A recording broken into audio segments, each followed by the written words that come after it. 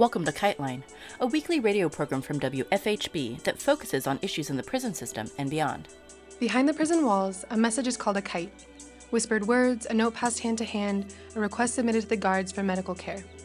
Illicit or not, sending a kite means trusting that other people will bear it farther along until it reaches its destination. Here on KiteLine, we hope to share these words across the prison walls. Before starting with this week's theme, we wanted to share some prison-related news and announcements.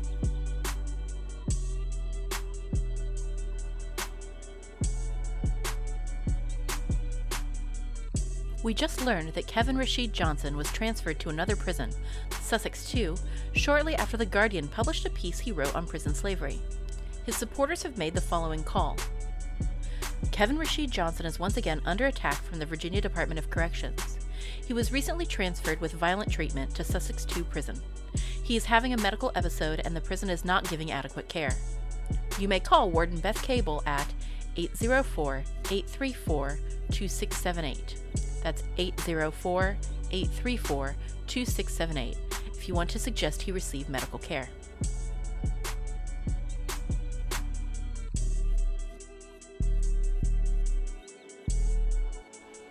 We now share a letter from Keith Malik Washington, who writes us from the Texas Department of Criminal Justice. Keith writes, "Peace and blessings, sisters and brothers. Today is Wednesday, October 3rd, 2018.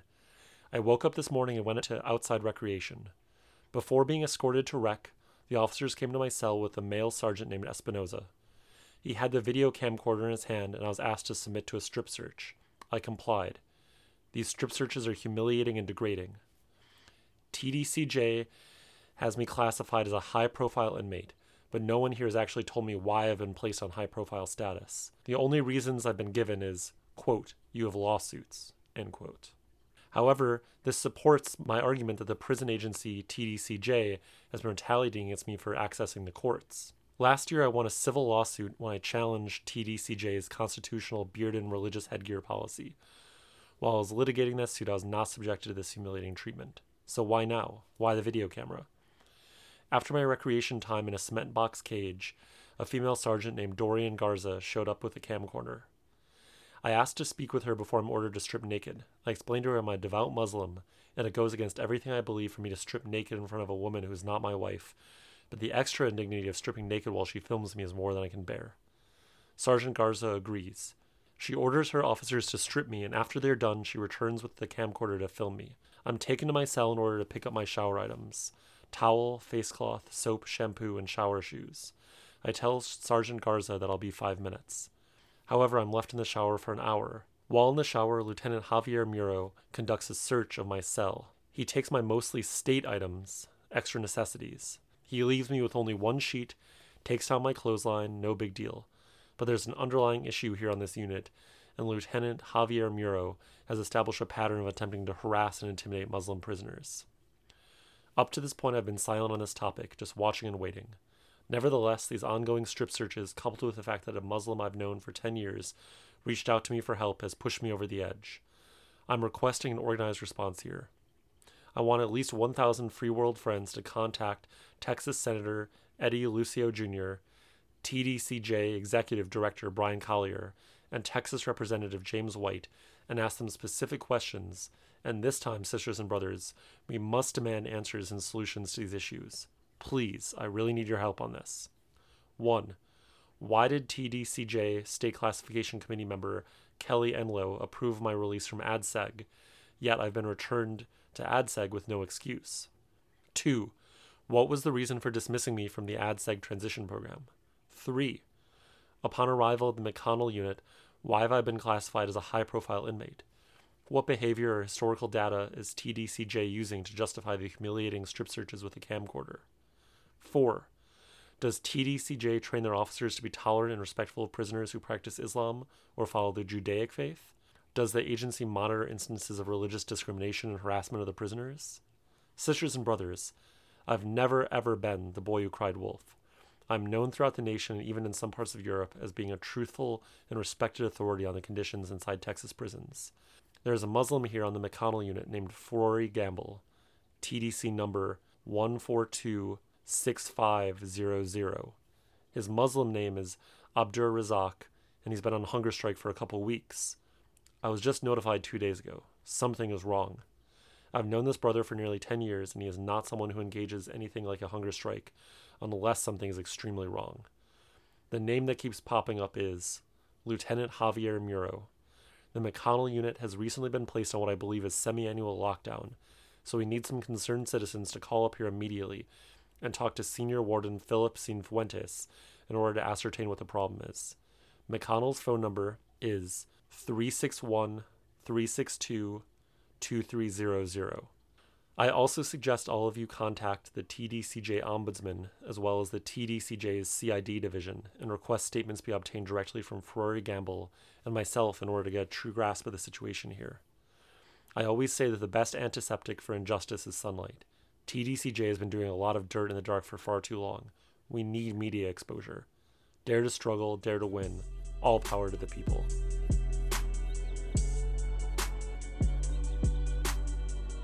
This week, we share the last story from the Voices of the Formerly Incarcerated panel that we've been airing over the past few episodes of KiteLine. And now, Wendell shares his experiences.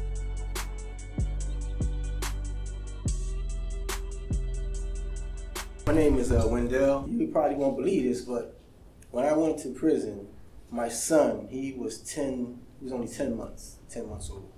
When I got out of prison, my son was 31 years old, and I just met my granddaughter, for the first time. I'm thinking I'm going to meet a little baby here. She's 12 years old, I'm going to go backwards because I write a lot, and when I write, I always write my endings first, and then I work towards the end. Towards the end. Okay, now where we at now, we know that we have, in just Pennsylvania alone, nearly 30 state prisons. In let's say in Pennsylvania alone. Okay, well, why do we have so many prisons? Not because prisons cost money, because prisons make money. The prisoners that are in these prisons, they are exploited 1,001 ways. Everything that the prisoner owns in that cell, he has to buy there at the prison. You used to be able to order radios, TVs, and shoes from outside the prison. They stopped all that. There's a monopolization. You buy everything, right from there. Then the things that the prisoners can't get, they have from commissary. They'll have a special cell, which they'll call every month. Well, let's see. 3 times a year, you can go, and buy special items that they don't sell in commissary, and the prices for those same items is like marked up like 3 times, 3 times, as much. And prisoners, buy this stuff because it's something that they want because, they don't normally sell it. Plus, you don't have any money in the prison, so what we use as money is cigarettes or food items, other items, So what has to come first is, like the brother said, we have to stop them from monopolizing and making all this money off all these poor people, A lot of the prisoners that are in there, unfortunately, some of them, there's not enough jobs for everybody, but those who do have jobs, what do? They have nowhere else to spend their money but they're in the prison. I remember when it cost me $5 to make a phone call, It don't even cost that much out here in the street, to make a phone call. Prisoners in there, they pay for cable. Me, I watched regular TV, But the guards, they would make sure my cable was on because they want to occupy me. They don't want me in here reading. They don't want me in here writing. Yeah. When I went into prison, I went in there with a whole different mindset. I didn't go in there as I was going in there to, serve time because I committed a crime. In fact, I served 30 years because I maintained my innocence throughout the whole time. The parole board wouldn't let me go no matter what I did. When I got out of prison, I had over 70 different certificates for different programs and groups and things that I completed. I got an associate's degree for business management. I took a culinary course and got certified in that. I had so many different certifications for different things because I said I was going to go in there. I was going to make the time serve me. I wasn't going to serve time.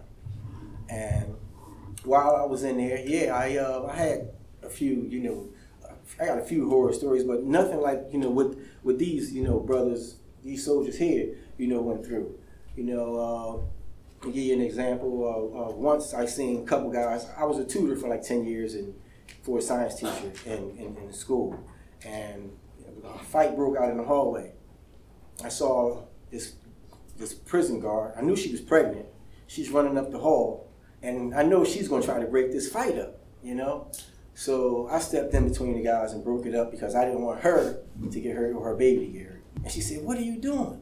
Get out of here," because she knew I would have got locked up right along with these guys for breaking them up. So she let me spin off, and then she came back to me later and said, "Why you do what you did?" I said, "Well, because I knew you was going to try to break that fight up, and I didn't want you to get hurt. I didn't want your baby to get hurt." She actually quit, because she didn't know that guys in there was, thought like that, that humane. Another incident, a little Spanish guy. He looked like he was about 16 years old, 15 to 16. And I'm a little guy. He comes to me and say, hey, old head. He said, "I need your help." I said, "Well, what can I do for you?" He says, this guy in booty band is trying to make me move in his cell. He want to rape me. So now, there's a lot of Puerto Ricans all over the jail, and like I've always heard Puerto Ricans stick together. So, but I'm saying to myself, why didn't he go to none of these guys, or So anyway, I felt obligated to help him because he came to me. So I went to talk to the guy. I said, "Hey, there's a lot of guys in here that's into what you into. Why don't you go mess with one of them guys?" I said, "Shorty, he's not into that, So now I hear word that the guy is going around asking people for a knife so that he can stab me. Well, he asked the wrong person. He ended up getting stabbed. So and that's how that happened. But I was in the hole quite a few times. My first time in prison, they put me in a cell with a guy, and every day the guy threatened me, and I just brushed it off, didn't pay it any mind, but one day I realized that he was getting ready to carry out his threat, that he was real serious. The guy, he was a booty bandit. I knew he wanted to rape me, but he was trying to instill fear in me first. And maybe he thought I was afraid, but I know I didn't show it, and he probably thought I really was because he was getting his heart up. Well, anyway, when he did finally jump on me, they locked me up, put me in the hole. So now I'm in the hole for assault. This guy here, he assaulted me. I'm in the hole for assault. While I'm back there in the hole, there's the guy back there, his name Cowboy. Cowboy was staunch white supremacy, did not like black people. Well, Cowboy liked to smoke. So guys back there would sneak cigarettes back there so that they could buy food, buy trays, off other guys. Well, Cowboy, when he didn't have no cigarettes, he would go off. And he would start threatening the guards or the nurses, anybody that came back there. And one particular incident, they went in the cell, they pepper sprayed him, they beat him up. They probably went in this guy's cell maybe 2-3 times a week. That's how bad he was always wilding out, So they figured a way to calm him down was to just give him cigarettes. Since I didn't smoke, they gave me cigarettes to issue out to him and the other guys that was on the block. Of course, I took the job because I could buy extra trays and, desserts or whatever, from people. Well, one of the guys shouted out to Cowboy, said, because Cowboy, when he would run out of cigarettes, he would start crying. Said, "Sewell, I need you, man." And so somebody say, "Cowboy, are you calling Sewell?" And he said, "Yeah." He said, "I thought you don't like black people." He said, "No, I don't."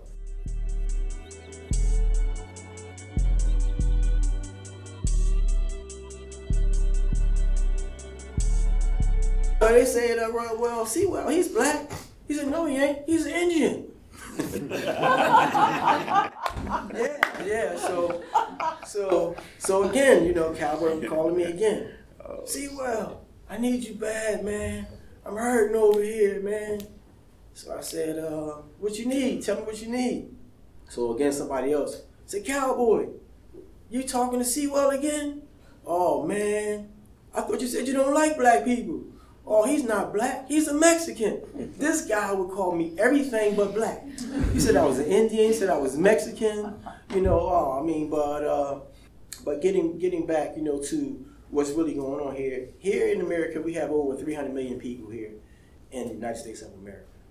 And I would say as many as 70 million people, have convictions for one thing or another, whether it's a felony or whether it's a misdemeanor, And a lot of times once someone develops a criminal record, no matter how minute it is, it's hard for you to get employment, or, they do, even when you go, to buy a house or you go to rent a house, just about for anything and everything, they do background checks for anything and everything, Me, myself, when I came home, I was dealing with a female. I met a female while I was in there, and we was corresponding for about 5 years. And when I first met her, she wanted to develop a relationship, and I told her no. I said, I can't have a relationship under these circumstances, because you out there, I'm here, I can't be thinking about you, and worrying about what you're doing. I'm in here, you know what I mean? I gotta, keep myself together so I can get out of here. My goal was to get out of here. Well, she contacted me because her son was in another prison and he was being extorted. And I don't know how she got my information, but someone told her that I could help her, and I just happen to know people in just about every prison, because like I said, I've been down, for so long. I know people in just about every prison. So I had a guy who was a friend of mine named Christopher Berry, and I said, hey, there's a guy named Stephen Willis up there with you, man, and he's having some problems. I said, look, man, that's my son, man. I need you to look out for him, take care of him, make sure, nothing happened to him. So he did. Took the young guy, put him under his wing, and the guy didn't have no more problems, went home. He's doing good now. He's doing fine. Well, again, me and this female, we're corresponding, and like I said, for a couple years, I refused to, develop a relationship, with her. But we was corresponding for so long, I said, okay, why not? Well, when the time came for me to come home, I was supposed to be going to stay with her. And that week, she just stopped answering my calls. So now, I don't have time enough to make other arrangements to go stay anywhere else. Because, I wasn't in contact. When I was in there, I did a lot of writing, but like for different organizations, for myself, books. I wrote like 22 books, since while I was incarcerated. And so I lost contact. I used to call people, but really didn't know where anybody, really lived at. So anyway, I didn't have no place to go. So I called up a buddy of mine who happened to live in Pittsburgh. I'm from Philly. He said, look, man, if you really ain't got nowhere to go, come on out here. So I went out there and I went to stay with him.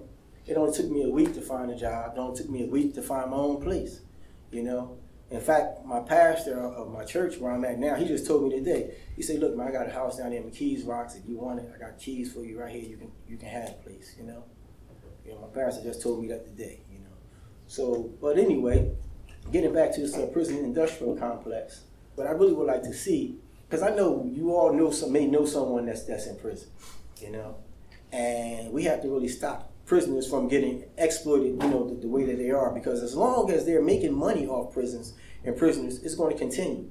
It's going to keep going on. And yes, I was in SMU in Camp Hill, and they used to have cell distractions there nearly every day. You hear it on the loudspeaker. I was in Greene County. They had cell distractions there nearly every day. That means that they're going to someone's cell, they're pepper spraying them, they're beating them up, and, for whatever reason. When guys are in the hole and they don't have that contact, the social contact, a lot of times they start wilding out, And their first solution to that is to put them on some kind of psychotropic drugs to control them, Unfortunately, what that does is a lot of times it makes the situation worse, because now it drives these guys towards suicide. Once they come down off this stuff, it's like them getting high and then crashing. They need their fix. They ain't got their fix. What else is left for them to do? And that's one of the reasons why the suicide rate, in Pennsylvania is so high. A lot of guys they put in the hole don't really even need psychotropic drugs, but that's the first thing that they give to you, to desensitize a person and to limit your contact with other people, just like you have a chessboard and you're playing with someone. Before you can capture a piece, you must first isolate it, or you're going to have to give something up, So this is what the isolation is all about. It's to cut you off, from the outside world. Now you belong to us. We feed you. We tell you what time to get up, what time to go to sleep, what time you can, take a shower, things of this nature. Well, I'm sure that you have seen how prisons are ran in other countries. They're way more humane. When people get out, they got a second chance. They can, go work wherever they want to work. They can go live wherever they want to live. But us here, in the United States of America, once you're in prison and, it's like you never get out. I was released from Somerset Prison. And why is that important? Well, it is important to me for this one reason. Somerset, Pennsylvania. In England, in 1768 or somewhere around there was a young African male man who was captured from Africa, and he was took there to England. And he took his slave master to court. So he took him to court and petitioned for his freedom, and he won. Well, Lord Mansfield did not just free this one slave who they named Somerset. They freed all of their slaves.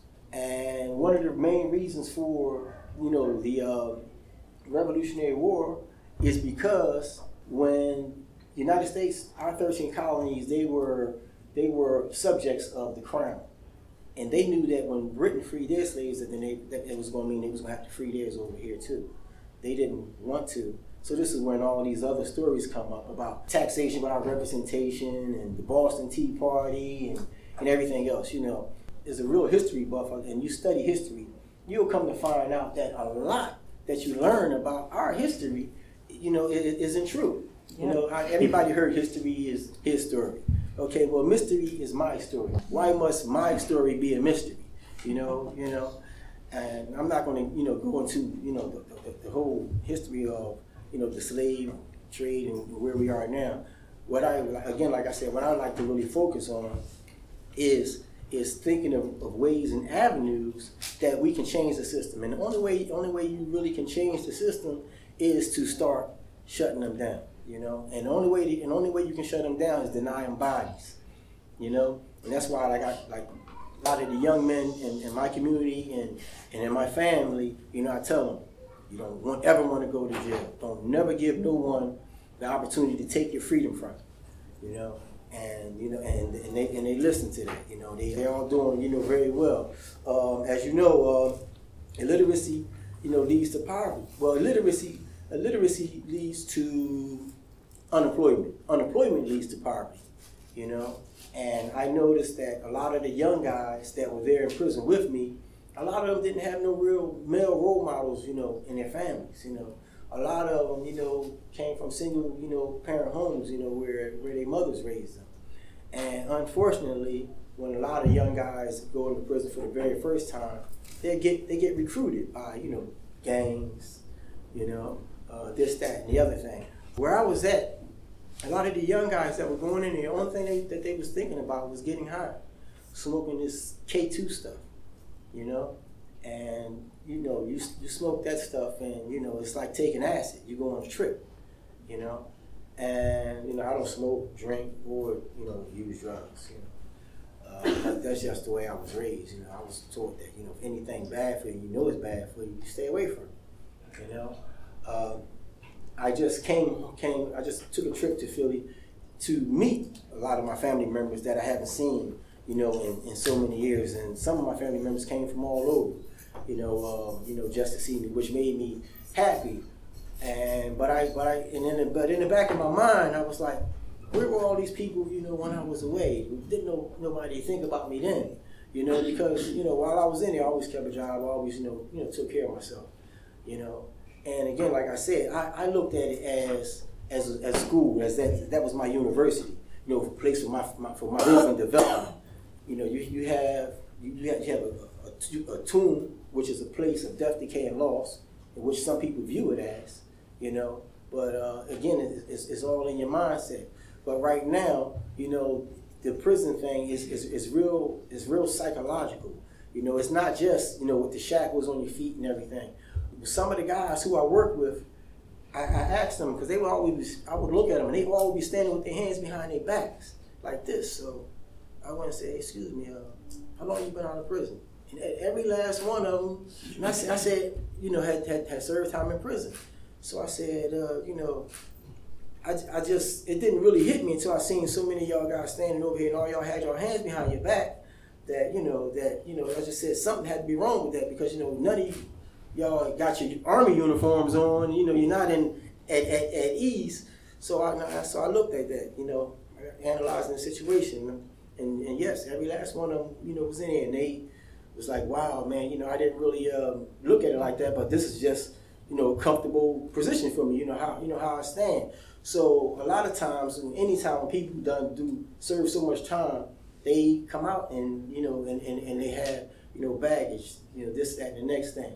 Me, I didn't have time to really think about that, because, like I said, I had to find a job, I had to find a place to stay, and I've been working ever since, you know, and I've been working like 10 hours nearly every day, you know. So when I get in, I sleep and I get up and getting ready for the next day, you know. And I told my boss that the only day I won't work is Sundays. That's just so I can, you know, go to church, I can do my laundry, things of that nature.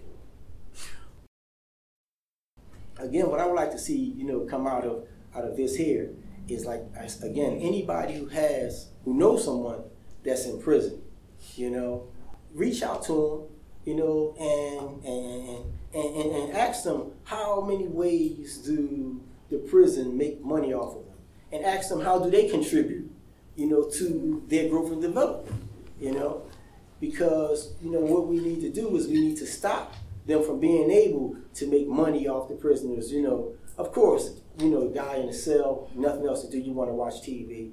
If you know, you can't watch TV unless you got cable, because if you don't have cable, you're only going to get 2 or 3 channels. You know, it's just like you're not having a TV at all. You know, me, the only thing I cared about when I was in it really was watching the news. You know, and in the morning when I got up, in the afternoon, and then in the evening. You know, I really didn't have time, you know, to watch TV. You know, because I was always reading or I was always writing.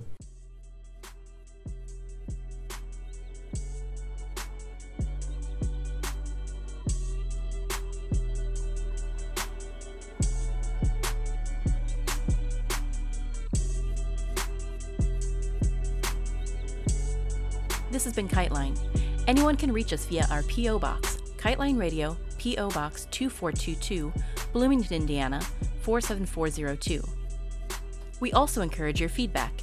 You can email us at kiteline@wfhb.org. Are you or someone you care about affected by the prison system? You can call us to tell your story or to record a message to a loved one behind bars at 812-269-2512. You can support our efforts and the prisoners we connect with through our Patreon, patreon.com/KiteLine Radio. Or you can subscribe to our podcast via iTunes by searching for KiteLine Radio. KiteLine is intended as a means of communication between people across prison walls. WFHB, its contributors, or any affiliates airing this program are not responsible for the opinions shared on the show. Please join us every Friday at 5:30 p.m. for more stories, news, and insights about the impact of prison on our community. Thank you for listening.